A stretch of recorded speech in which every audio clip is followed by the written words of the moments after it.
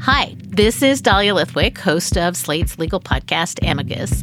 If you're listening to this show, you might be interested in Amicus's live show that we're hosting in Washington, D.C. on Tuesday, May the 14th. My colleague, Mark Joseph Stern, and I will be talking to some amazing guests, including Sherrilyn Ifill and a sitting state Supreme Court justice, all about how originalism, a relatively recently invented way of interpreting the Constitution, has taken over the Supreme Court and radically reshaped the law. It's been doctrinal rocket fuel for the conservative legal movement and facilitated the rolling back of abortion rights, the expansion of gun rights, and the obliteration of the separation of church and state.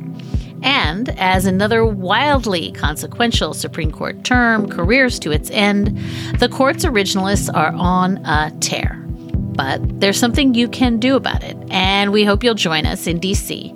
on May 14th to explore the possible pathways out of the current situation. Go to slate.com/Amicus Live for tickets. That day, it was just hours of hand-to-hand combat, hours of dealing with things that were way beyond any law enforcement officer has ever trained for. Look at all this direct evidence they have from direct witnesses. It's compelling.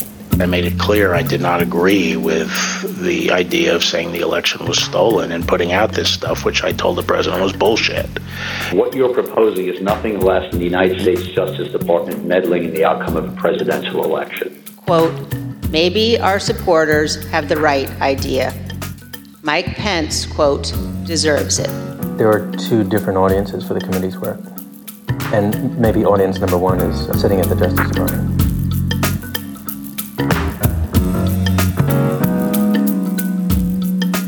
Hi, and welcome back to Amicus. This is Slate's podcast about the law, the courts, the rule of law, and the U.S. Supreme Court. I'm Dahlia Lithwick. I cover the Justice Beat for Slate, and we're about a third of the way through the month of June. That's typically the Supreme Court reporters' Super Bowl month, but we're experiencing just tremendous amounts of hurry up and wait. The court still has a massive backlog in decisions, almost 30 cases that we're waiting on, many of which will be controversial and transformational and earth-shattering. And yet this week it managed to squeeze out just a handful of decisions. It added a decision day on Wednesday in order to announce one single opinion. It's enough to make a Supreme Court reporter want to spend the whole month in prayer at the 50-yard line. NPR's Nina Totenberg this week also reported on a court in complete internal disarray with mistrust and anger and recriminations and ill will and inability to meet deadlines happening inside the building. Also on Wednesday, a man was arrested with a firearm trying to harm Justice Brett Kavanaugh and his family. None of this is normal. None of this is okay. Later on in the show, Slate Plus members are going to get to listen in to Mark Joseph Stern break down some of the news out of the Supreme Court, including a stunning decision this week allowing border agents almost limitless protection from lawsuits for their unconstitutionally bad behavior. That conversation with Mark can only be accessed by Slate Plus members. If you'd like to join us and have access to bonus segments from lots of your favorite Slate shows, always ad-free, and never to hit a paywall for any of Slate's articles, go to slate.com/Amicus Plus and sign up. That's slate.com/Amicus Plus. And thank you so much to our Slate Plus members for supporting the work that we do here on the show and in the magazine. But the big legal news this week comes not from the Supreme Court, but from Congress, where the first January 6th hearing opened on Thursday evening in primetime. Hearings are going to follow through the summer, and the committee will file a final report in September.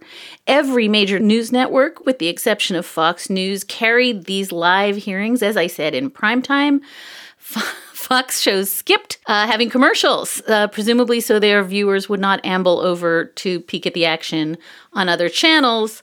The 2-hour session on Thursday night was very tightly scripted. It was very tightly choreographed, led by committee leaders Benny Thompson and Liz Cheney. And the message that they conveyed was pretty simple. Those who invaded our Capitol and battled law enforcement for hours were motivated by what President Trump had told them, that the election was stolen and that he was the rightful president. President Trump summoned the mob, assembled the mob, and lit the flame of this attack.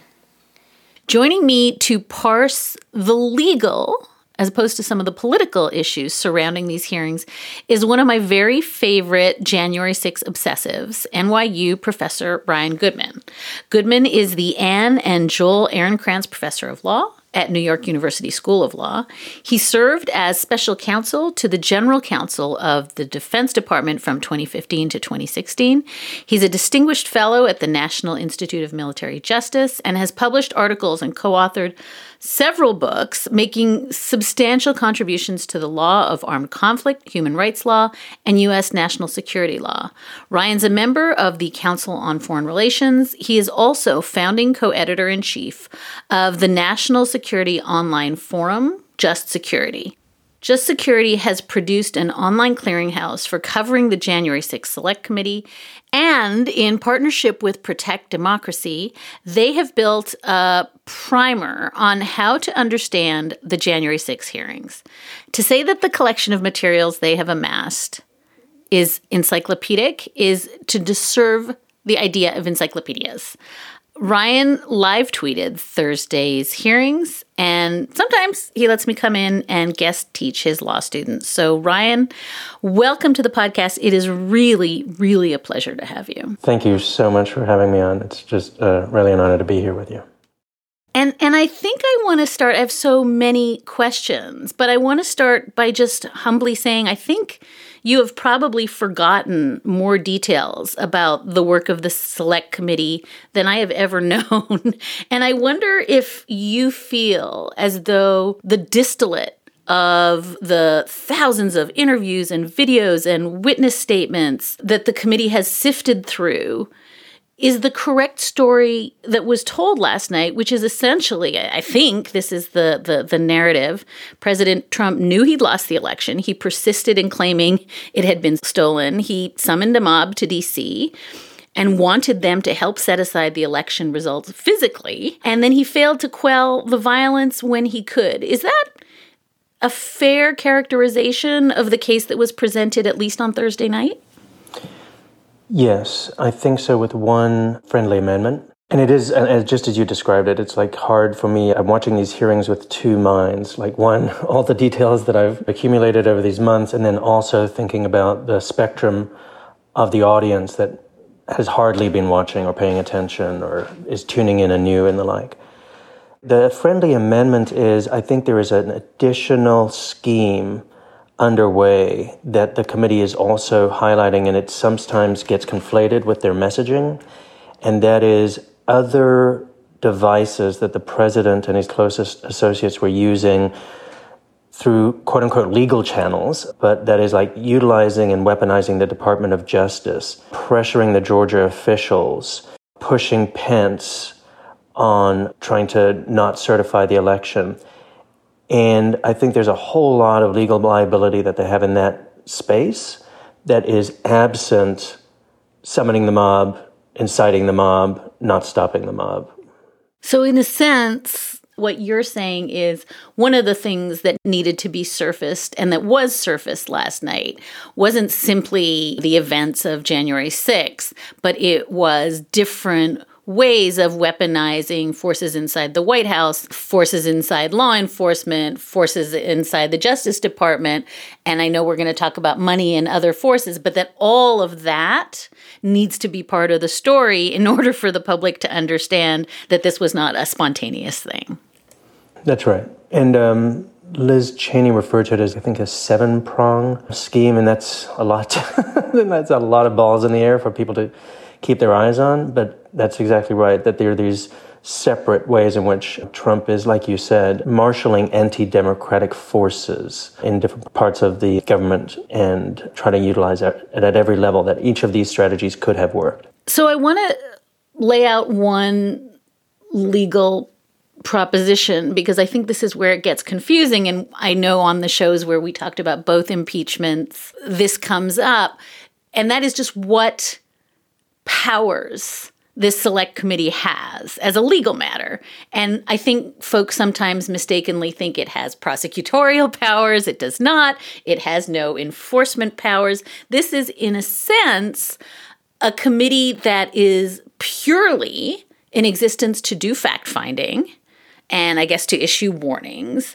And it works adjacent to, but wholly separate from, Merrick Garland's Justice Department and state prosecutorial interventions like we're seeing in Georgia. So this is, as a legal proposition, not in fact a really legal body, right? It's doing fact-finding. It is not meting out justice. Is that fair? I think it's fair. Like, it's not a mechanism directly for accountability. It might feed into these other mechanisms for accountability, but that's very indirect. And the only other piece that I would add is, in some sense, the committee's like, one of its major mandates is legislation. So at the end of the fact-finding, they're supposed to propose recommendations for how to secure democracy against these kinds of threats. And then the second is issue a report. And then that is the kind of the fact-finding report that many of us can use. The Justice Department can use it, and the American public can use it to see what they think is right or wrong in the court of public opinion. So this leads to what was the burning legal question Thursday night that everybody walked away and looked at you and said, tweet to me, Ryan Goodman, whether there is now sufficient evidence for criminal liability. Did we learn anything last night that makes it easier, if the Justice Department sees fit to do so, to go after John Eastman, Donald Trump, Mark Meadows, Jeffrey Clark? I mean, did anything tip into, oh, now we really have a case? And I know certainly legal Twitter was aflame saying, this is it, it's over, now we've got enough. In your view, did something change in terms of this very narrow question of criminal liability? So I think it did change. Almost my bottom line, I would say, from the hearing is it places enormous pressure on the Justice Department to open a full-blown criminal investigation if they have not done so already. We can talk about this later, but we have indications they've opened a criminal investigation on some subset of these issues. And in a sense, I think that this is also just a curtain raiser. That's a preview. They're just giving us tastes of what's going to come in the next 5 hearings over the course of the month. So it's just a sprinkling. But I do think what was like that other kind of bottom line, astonishing thing about the hearing is, look at all this direct evidence they have from direct witnesses. It's compelling. So we might have known about this before. So if there are listeners who are thinking, why do we even need these processes, these hearings? We know this. We know what he did. Yes, but to prove it in a court of law, you also will need credible witnesses. Are they willing to speak? How specific are they? Who were they? What was their level of knowledge? Oh my goodness. The committee is sitting on a treasure trove of very senior and mid-level, which is also very important, Trump officials and others around him who have direct evidence that I do think ratchets up the exposure to criminal liability for many of these people. In some ways, foremost, I would say, Mark Meadows, and second, Donald Trump. There's just even more direct evidence against Mark Meadows in all of this, especially because he keeps a written track record of a lot of his communication. More with Ryan Goodman after these messages. This podcast is sponsored by Ramp. Are you the decision maker in your company? Consider this. For the first time in decades, there's a better option for a corporate card and spend management platform. Meet Ramp, the only corporate card and spend management system designed to help you spend less money so you can make more. Most corporate credit cards offer points as incentives, but those points amount to less than their worth in real cash value. Ramp's business cards offer you cash back, real money in your pocket. Plus, you control who spends what with each vendor. And Ramp software collects and verifies receipts automatically, which means you'll stop wasteful spending and close your books in hours instead of days. Businesses that use Ramp add up to 5% to their bottom line the first year. If you're a decision maker, adding Ramp could be one of the best decisions you've ever made. And now get $250 when you join Ramp for free. Just go to ramp.com/easy. Ramp.com/easy. RAMP.com/easy. Cards issued by Sutton Bank and Celtic Bank, members of FDIC. Terms and conditions apply. So, Ryan, before we get to Thursday's hearing directly, can you just walk us through the sorting mechanism you have for your sort of gold team, blue team, purple team, red team, and green team in terms of helping us think really logically and categorically about the different things that the Select Committee is going to look at? So the notable piece of the color-coded parts of the investigation is that we draw this from what apparently are the actual color coding of the teams inside the committee itself. So in a sense, I can't even take credit conceptually for how we've divided it up. This is how they divided up their investigation, and they color-coded their teams. The first one is the gold team, and gold, of course, is for Donald J. Trump and the central effort that he used to pressure federal, state, and local officials to overturn the election. So this includes weaponizing the Justice Department, threatening, and at one point even replacing, it seemed like temporarily, the acting Attorney General with his co-coup conspirator, Jeffrey Clark, and pressuring the Georgia officials. And I'll just refer to it as the sleeper issue, which is the alternative slate of electors. I think that ends up maybe being one of the biggest issues that'll come out of the Justice Department. So we can talk about that at some point. But I think that's the sleeper. So everybody's focused on like the insurrection itself and the like. But this part of the investigation, both at the Select Committee and at the Justice Department, I think has the strongest likelihood at this point of sweeping in a bunch of these characters, let's say. Blue team is on the top of my list. I'm not sure it's going to be on the top of the list in terms of what the hearings are going to cover. I would say, unfortunately, in my opinion. Blue team is the historic intelligence and law enforcement failure leading up to January 6th. So why were they either unaware or not communicating the warnings that they were aware of?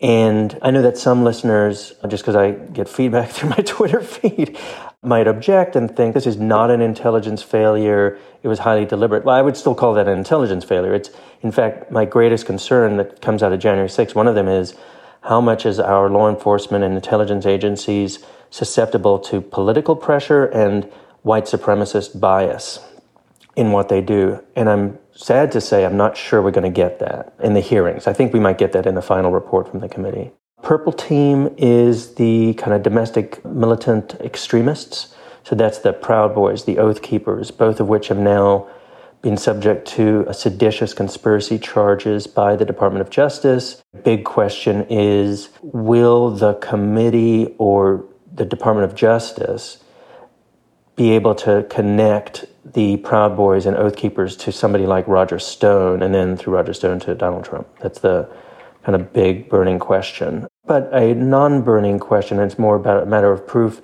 is the degree to which Donald J. Trump either, as a matter of morality, inspired these groups to come to the Capitol with a pre-planned attack on the building.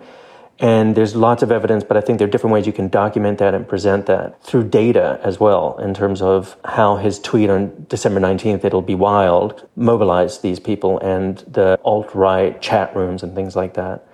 And then there's also the other issue here, which is a conspiracy in the open. So we have a federal court opinion saying that the evidence does provide a prima facie case of a conspiracy between Donald Trump and these militia groups out in the open. There it is on the ellipse. Well, first he invites them, they come, and then the ellipse, he knows that they're there as well. They've announced that they're going to be there.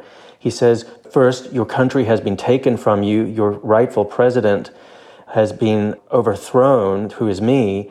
Now go fight at the Capitol. You know, that's the context that I think we all have to understand. And Judge Maida has a great opinion about this, that that's a conspiracy. We usually think of conspiracies behind closed doors, but that's the purple team, and I think that will come out in the hearings. Red team, the rally planners, the Stop the Steal movement, this is the Ali Alexander characters, and I think a lot of people turn away from this because it looks so bizarre and it's part of QAnon and the like, but I think it's really important that we understand how they mobilized people, and it's important that we try to understand whether or not there was foreknowledge on the part of the Trump team that their people would be going inside that Capitol to quote-unquote occupy the Capitol.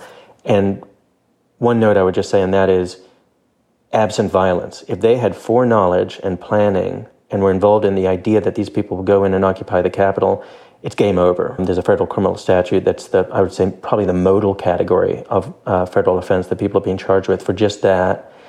And I would speculate that is exactly what happened, but we don't have the evidence for it. I think that they thought to themselves, in their worldview, their cosmology, let's say, oh, it's like the quote-unquote Kavanaugh mob, but it's going to be our people. We're going to go in there and be face-to-face with these members of Congress and tell them what we think and stop them from what they're doing. Okay, federal crime in this instance, not in the prior. Green team is the last one, green for the money. So following the money, Attorney General Garland said, quote unquote, we follow the physical evidence, we follow the digital evidence, we follow the money, end quote, for this investigation. But one piece of this that's quite remarkable, it sounds like it's come out of the investigation, and there was a hint of this from Liz Cheney on Thursday, the ways in which they grifted and raised money based on fraud, lying to their people about the stolen election and where the money would go. In the hundreds of millions, not tens of millions, hundreds of millions. It seems like in some ways the committee has come up on that evidence. I don't think they thought they were going to necessarily see that beforehand. That's a significant criminal exposure that I think that they will surface one way or another, either in the hearings, because Liz Cheney hinted at it, or in the final report. I almost feel, Ryan, like I could say goodbye to you and we could hang up, because already, like, what you've done is just lay out a map of something that is so much more capacious and sprawling than what a lot of people who were watching on Thursday night really can process. And it makes me a little bit sad, for the reasons you described, that some of the law enforcement failures may not bubble to the surface over the course of the June hearings. Because I agree with you, and, you know, my bias is that I watched this happen in Charlottesville and I watched it happen again in Ottawa this past winter, where law enforcement failures, I think, are such a crucial part of the story that I guess are politicized quickly and are misunderstood quickly. But I do think that it's really important for those of us who are watching this for the first time, or maybe the second time if we watched prior hearings, to understand that there's an immense amount of investigation going on into systems and operations and operatives that we may not get to meet in these hearings, but that really each of them signals a failure, a massive democratic failure in whatever of your buckets there are. I guess my other just framing question for you is, in watching on Thursday night, it seemed to me that the facts that materially changed the kind of criming story that people really grabbed hold of was former Attorney General Bill Barr just straight up saying the word bullshit, I think twice, about the stolen election claims. I had 3 discussions with the president that I can recall. One was on November 23rd, one was on December 1st, and one was on December 14th. And I've been through sort of the give and take of those discussions. And in that context, I made it clear I did not agree with the idea of saying the election was stolen and putting out this stuff, which I told the president was bullshit. And, I didn't want to be a part of it. And because it was fun to watch in a sort of King Lear sense, Ivanka Trump's testimony that she was certainly persuaded by Barr's conclusion. I respect Attorney General Barr. So I accepted what he was saying.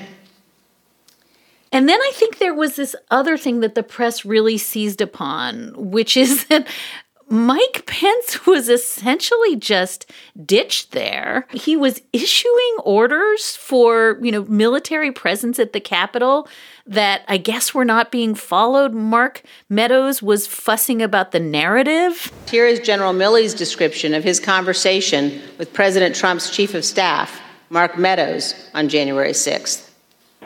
He said, we have to kill the narrative that the vice president is making all the decisions. We need to establish the narrative that that the president is still in charge and that things are steady or stable or what's that thing. I immediately interpret that as politics. Red flag for me personally, no action, but I remember it distinctly. A lot of this was known.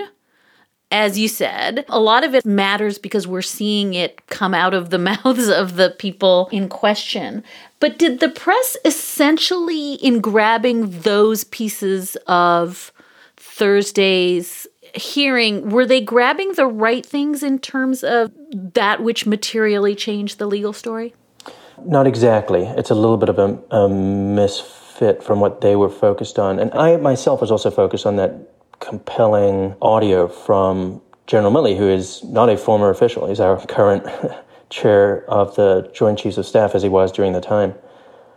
Just in terms of like, oh my God, that's what was happening inside for our country. The vice president, who's not able to issue orders, was issuing orders to the military, and they were taking it as such to secure the Capitol. So yeah, in terms of the criming, I did focus on a few items that are direct witnesses providing very specific evidence that adds to the equation. So I'll give a few examples. One, Mark Meadows and Donald Trump being made fully aware they had lost the election, including from Attorney General Barr. And I think Attorney General Barr emerges as like prosecution witness number one. What a threat he is to the defense team. Oh my gosh. But then a bunch of Trump's closest associates, people who are still loyal to him, saying he was made fully aware that he had lost. There was no turning back. There was no chance of the numbers coming out in his favor. That's a huge element for one way of running the prosecution. Barb McQuaid has written this fantastic, very deep dive model prosecution memo. She's a former U.S. attorney from Michigan. It's based on that idea. If you can prove that he was made fully aware by all of these people that he had lost the election, that is the missing element that you would need, and then you've got it for corruptly obstructing the congressional proceedings. Second one, we have an admission from Meadows. Meadows is not just made fully aware, but he says in response, so there's no there. That's the direct quote. Okay, great. So we've got that on Meadows. That's why I think Meadows there's a lot of other exposure. Meadows apparently also told Mitch McConnell at the time that Trump will come around. He knows he's lost, which means Meadows knows he lost. And then Meadows is like the point person for all of this. Lots of criminal exposure. You could imagine if the Justice Department truly followed this as a robust investigation, they would nail Meadows and flip him if they wanted the president. So it really does add to the equation. Last one. And aware of the rioters' chance to hang Mike Pence, the president responded with this sentiment, quote, maybe our supporters have the right idea. Mike Pence, quote, deserves it. That goes beyond what was reported by the New York Times and others. And Maggie Haberman, who's done fantastic reporting in this space, says on her Twitter feed, this goes beyond what I had in my reporting. Because in her reporting, we weren't sure what the tone was. Was it sarcasm? Was it joking? That is very significant because it shows that Trump is, even if you thought he was not trying to incite it, at the time, he's instrumentalizing it. He's using the crowd, the riot, to put all this pressure on Pence, and he wants the violence, or he certainly is a derelict in his duties to try to stop it, and because he shares their goal. So whole lots of ways that I think this is just, again, a sprinkling of what probably is to come, but I think that did add to the criming. Ryan, can I tell you what I'm worried about and you soothe and mollify me now? Mm-hmm. I am an eternal optimist. So. And I am not. I am a recovering optimist. I am a broken optimist. Yeah. But I was very struck, and I think I kept slacking this Thursday night to my colleagues at the magazine, by the Donald Trump befuddled man baby piece of this, by which I mean one of the defenses all along has been, he just doesn't know what's going on. He can't form the requisite criminal intent because he is basically just delusional all the time. And we've seen this trotted out for years now. But I'm really struck, Ryan, by the extent to which what was shaping up as the narrative, and we saw this a little bit, by the way, in the Peter Baker, Susan Glasser excerpt on Jared Kushner in the New York Times this week, was this kind of zeitgeist of all the grown-ups in the room, or the grown-up adjacent, or the aspiring grown-ups in the room, were ghosting. They were just walking away. And that's really Bill Barr, right? He's your A1 defense witness or prosecution witness. And if all the grown-ups are walking away, leaving the man baby surrounded by the My Pillow guy and Sidney Powell and Rudy Giuliani, there's a sense in which even the fact that folks were telling him, we're telling Mark Meadows there's no there, almost goes away. And I just am very struck in watching. I keep trying to think, Ryan, about this taxonomy of cowardice. The people who are like, no, I stuck it out until, it was clear his mind couldn't be changed, and then I just left. That in a weird way, they bolster the claim that the man baby in the room was surrounded by nut jobs, and so he's not culpable for anything. Am I just way over reading the extent to which a little more grown-ups around him makes him at least a plausible former of legal ideas, as opposed to somebody who was just getting jollied along by a bunch of people who were as out of touch as he was? Yeah, it's a great question in terms of the difficult nut to crack.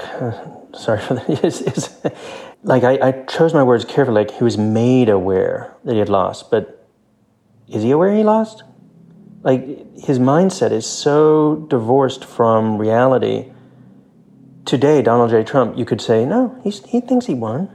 He still thinks he won. It was stolen from him. And therefore, he lacks some of the mens rea. Like, if you won and it was stolen from you, then you do tell the Georgia state official, find the votes because they're there for me. So it's tough in that way. And then he's surrounded increasingly over time with the QAnon crowd, Sidney Powell, Mike Flynn, and others.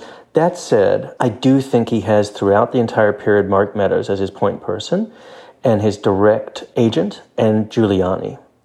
And I don't think Giuliani is, I do actually put people in different categories. I think some of these people are like true QAnon type believers. I don't think Giuliani's that. I think he's instrumental. He knows how to utilize that, but that's not what he's doing. And Mark Meadows similarly. So those are two people. They are his main agents, his personal lawyer and his chief of staff. They have extraordinary criminal liability. Giuliani times 10 on the fake alternative slate of electors. He is the puppet master for that across 7 states.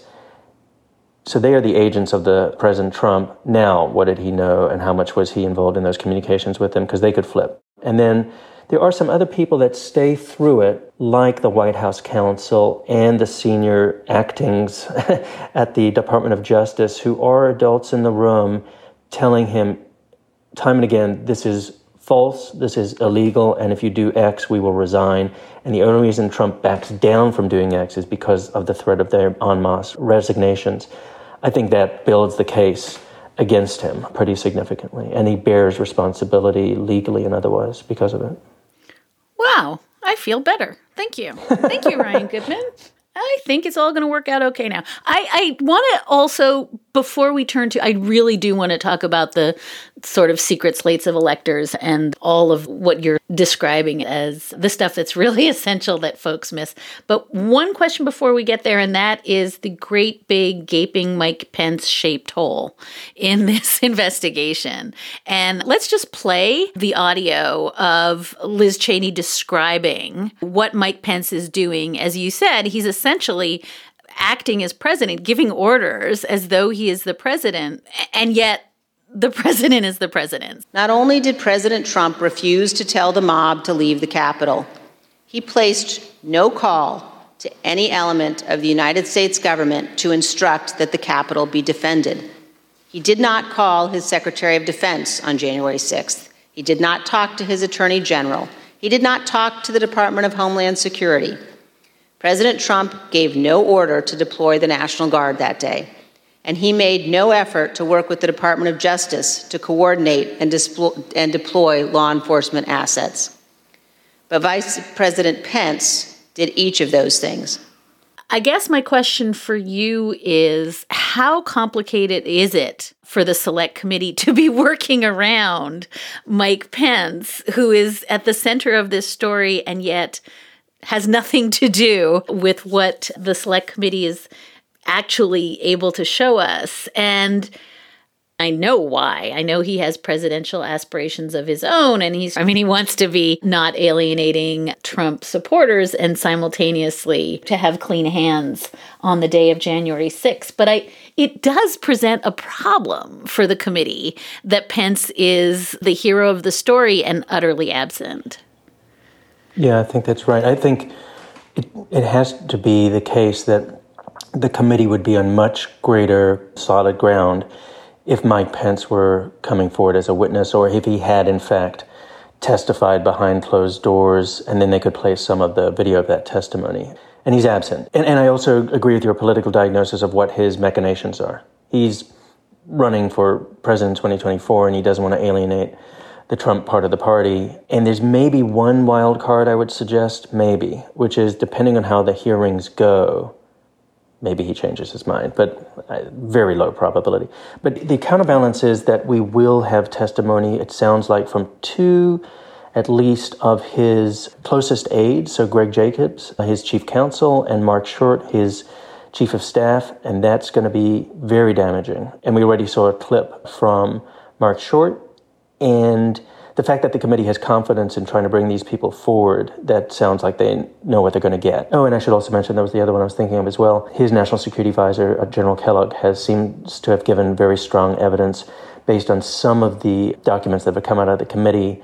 And I assume that they also have a video or audio of his transcribed interview. And then in addition to that, we do also have a lot of documentation with respect to what was happening with Mike Pence and the efforts to pressure him.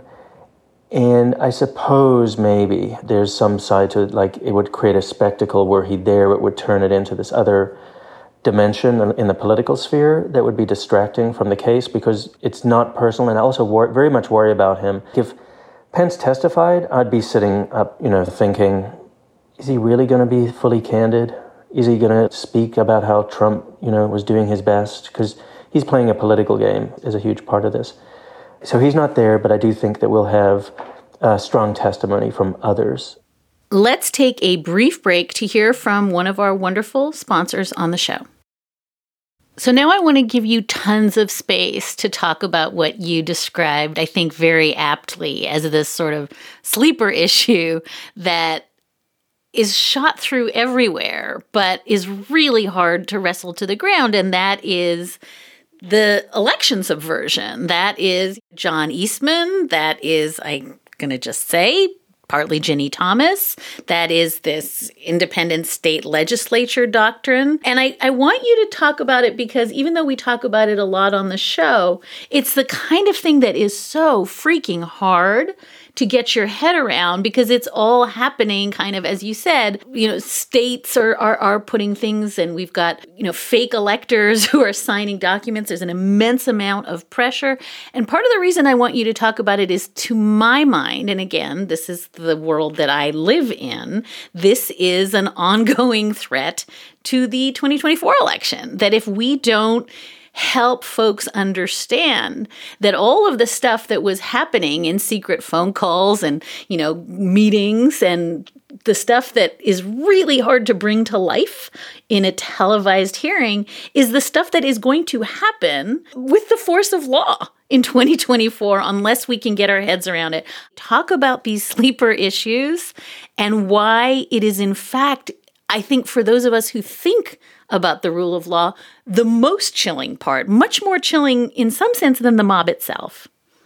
I completely agree with everything you said. And especially the framing of this as an ongoing and future threat through to the 2024 election primarily, because it shows, as you also described it, it's a vast conspiracy across, this one was like at least in 7 states, the politicos in all of those states on the Republican side, the very people who ended up being the electors, that the people who would provide the votes for Trump if he did win to the Electoral College, and they were all involved and implicated in what looks like a very likely criminal scheme, just as one example, and they were going to defy the voters in their states, and in some sense the implicit understanding of all of this is the way in which they were doing this by just disenfranchising large sections of their state, primarily heavily populated by Black Americans in urban areas. That was it. Like on that basis, they say the election that was held is invalid and they would override the will of the people in their states because they're trying to discount certain votes and break their oaths to do it. That's the future threat as well. And as you also laid out, that occurred in 2020 in a kind of bizarro, ad hoc way, organizing, etc., behind the scenes. Republican legislatures in some of these states are now laying the groundwork to legalize these ways of trying to snap back the vote from the public and create these alternative slate of electors despite what Americans, who they choose to be their president. So it's just so chilling. It's another reason that I do think it's good to surface this part of the 7-pronged effort to overturn the election. I just wanted to highlight it. I guess the 2 things I would say for folks to think about in terms of why it is a sleeper specific to the alternate slate of electors. So this is the one in which in 7 different states, even though Trump lost, the Trump campaign with Giuliani as the puppet master got these people to create these fake documents that said they are the duly authorized electors and send them to the National Archives. So criming to say that the vote should go for Trump in their state. 2 things I would just spotlight. One, we basically know the Justice Department is criminally investigating the scheme. That's a big deal. That means they have the predicate to open those investigations. And CNN reported a direct quote from the subpoenas that have been sent to the Georgia fake electors. It asks them to cooperate and tell them about all communications with any agents of Donald J. Trump, not Donald J. Trump campaign, Donald J. Trump. So there's like starting to draw a direct line to Trump, and Giuliani's fingerprints are all over this. So that's one, the Justice Department. That's serious stuff. So when we talk about is Garland investigating, I think that's just a piece of the puzzle. There's 6 other pieces he needs to be investigating, but that's a big deal. And then the second is just to flag something for people that even close observers have missed. Mary McCord, who's a professor at Georgetown and a former very senior official at the Justice Department, has filed from her center at Georgetown a civil complaint in Wisconsin against the fake electors there. And the civil complaint includes as its predicate 3 criminal offenses, 3 federal criminal offenses.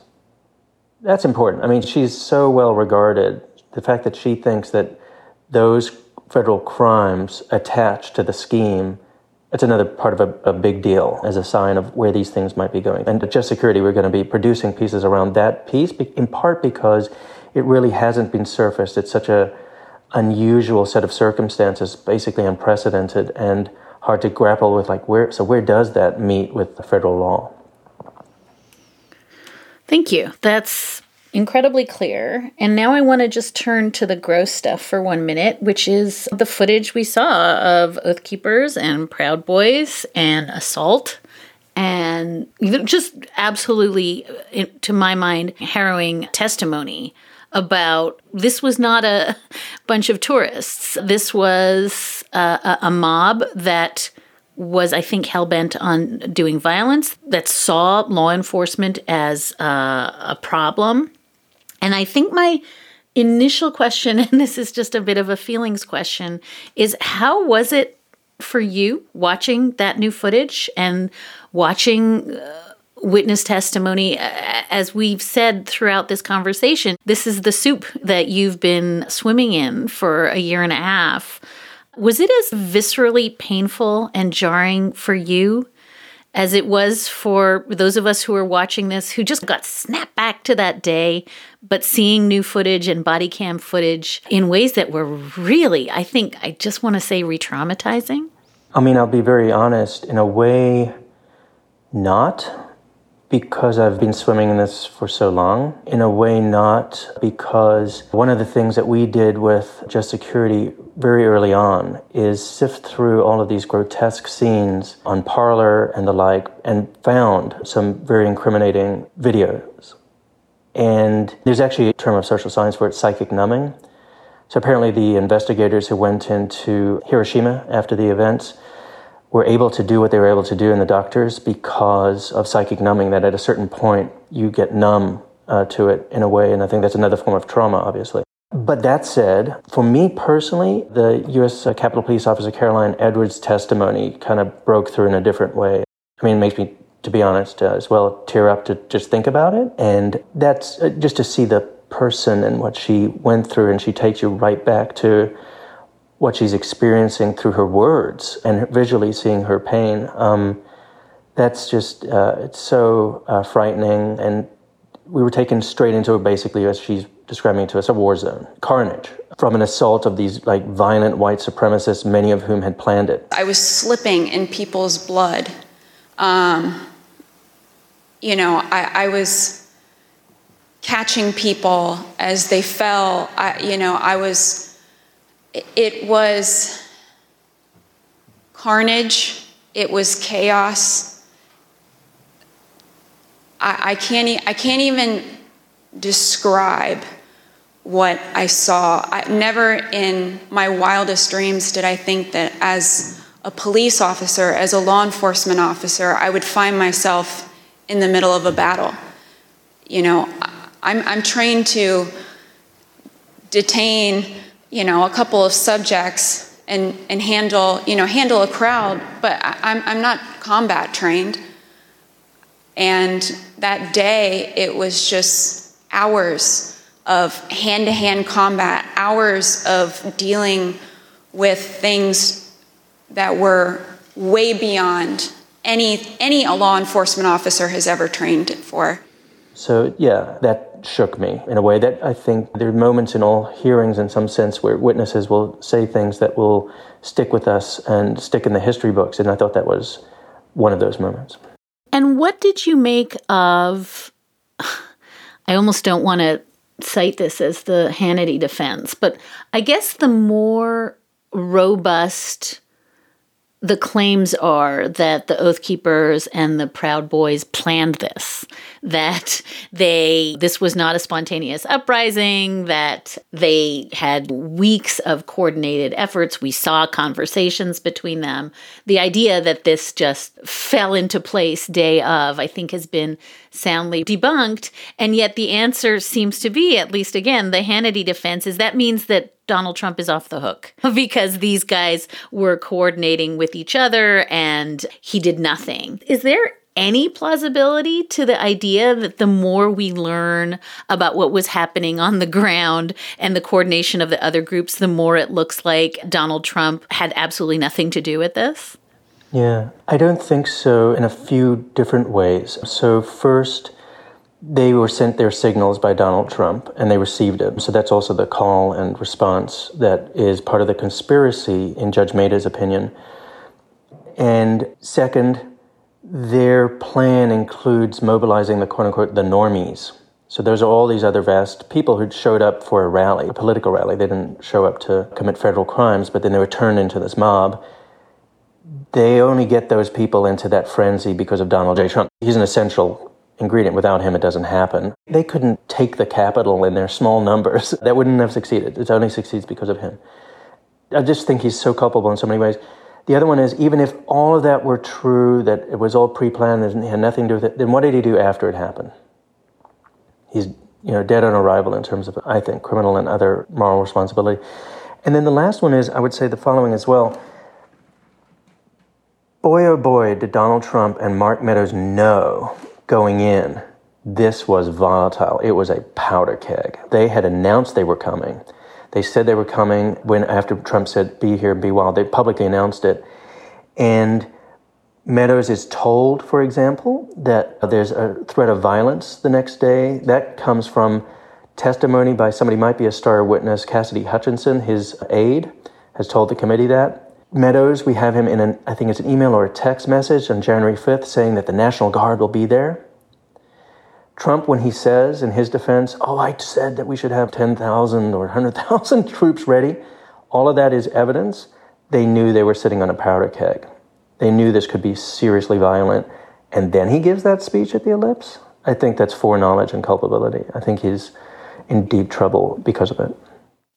And Ryan, before I say goodbye, I guess I want to ask about the question we've been dancing around a little throughout this discussion, which is Merrick Garland and the Justice Department, because I think we can all agree, and we've done conversations on this show about running out of runway here. The clock is ticking.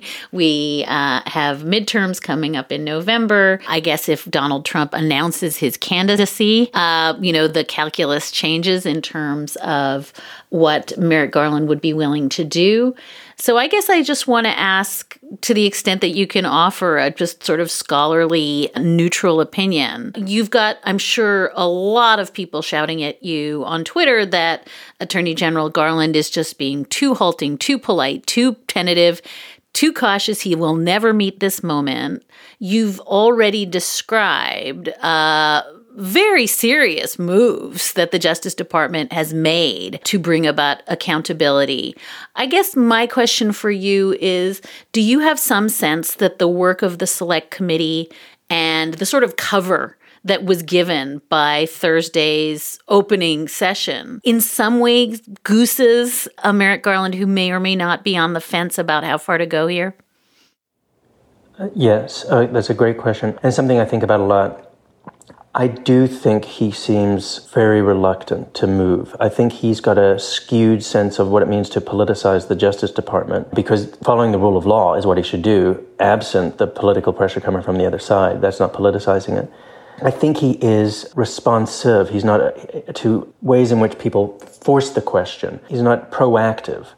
So the Justice Department has done a number of very good things that have facilitated this investigation and facilitated this civil cases. When asked to do so, when pushed to do so, then they respond well. Hey, are you going to claim executive privilege? No, we're not. You can have all of our former senior officials. Hey, are you going to claim that Mo Brooks is acting in his capacity as a member of Congress or politically? They say to the court, politically. And it also implicates Trump that way. It's just responsive. So even though I point to the alternate state of electors, I'm surprised by that. And I do think that the committee's work seriously ratchets up the pressure on him to do something. I'm not even sure the committee at the end of the day has to do what they do. They have the ability to issue a referral, but as we said at the outset, the referral is not anything. It's not a real power. It's just basically any of us, in a certain sense, can issue a referral to the Justice Department. Please take this up. We've discovered some evidence of crime. The committee's work alone will be that de facto, and I think that's what I thought was coming out of the committee on Thursday, and will be in these other hearings. They have a body of evidence. It is so clear. We also have these other federal district court cases that have also started percolating up. How can you not open a full criminal investigation? How can you not? And I think it's agenda setting. So in the sense of it just shapes the mandate that he must have, and the cover, as you also put it, that he can have, to say this is of such a serious nature and we're all aware of it, and that the response to it is this kind of QAnon-y and conspiracy and disinformation coming from the other side. Come on, let's be adults in the room of the country. Attorney General Garland, you have to move ahead. There's no legitimate response on the other side of the equation. And all I'm saying here at some level is to at least open a full-blown criminal investigation. I'm not even saying what others would say, which is and indict. But I could see that claim too coming out in a certain sense. Yeah, so I think it's very important. And there's no way, I think even the people who think some of these former senior Justice Department officials, don't worry, he's got it, trust him, look, he told us, he said he's going after at any level of authority, which is, I'm not trusting that. And those are just words. At a certain point in time, even if they were right, they thought that he should be trusted at some level to follow through. This is very significant, and it's not just him, it's the department. So it's like one of the things that he cares about, that Attorney General Bill Barr even cared about, is do they lose the department, or do they lose some of the people inside the department when they move forward in a certain way? That constrained Bill Barr in some respects because people in the department adhere to the rule of law. There are a lot of holdovers. There are some Trumpies, obviously, in that department. So I think that this is another way in which, even if you think Garland wants to do the right thing, this bolsters him. This gives him serious cover. Like, it does put it to him in the sense of how could you not? And so I think that's probably the answer to what was going to be my last question, which is when people are making comparisons to Watergate and how that changed public opinion, or to the Clinton impeachment or Benghazi or what have you, or even the two impeachment trials of Donald Trump, I think your answer is those are not perfectly apt comparisons, because the job here is not simply to change the hearts and minds of, people who watch Fox News and didn't change the channel. The days of that sort of mid-century persuadability are long gone. This is about doing something that is, in a way, a very kind of transactional conversation between the Justice Department and the Select Committee, and we're all getting to witness it, but we're not supposed to be changing hearts and minds here. That's what you're saying. Or I would just say that there are two different audiences for the committee's work. And maybe audience number one is sitting at the Justice Department. Ryan Goodman is the Anne and Joel Ehrenkrantz Professor of Law at NYU School of Law. He served as special counsel to the General Counsel of the Department of Defense from 2015 to 2016. He is the founding co-editor-in-chief of the National Security Online Forum, Just Security. And let me commend to you again the amazing clearinghouse that they have put together covering the Select Committee. Ryan, thank you more than I can say for really, really clarifying something that felt murky but essential, and I think is actually, as of this moment, crystal clear and essential, and I really thank you for your time doing that. It's great to have any conversation with you. Thank you so much. And that is a wrap for this particular episode of Amicus. Thank you so much for listening in. Thank you so much for your letters and your notes and your questions. You can always keep in touch at amicus@slate.com, or you can find us at facebook.com/Amicus Podcast. Today's show was produced by Sarah Birmingham. Alicia Montgomery is Vice President of Audio, and Ben Richmond is Senior Director of Operations for Podcasts here at Slate. We will be back with another episode of Amicus next Saturday. Until then, do take care of yourselves, and thanks for listening.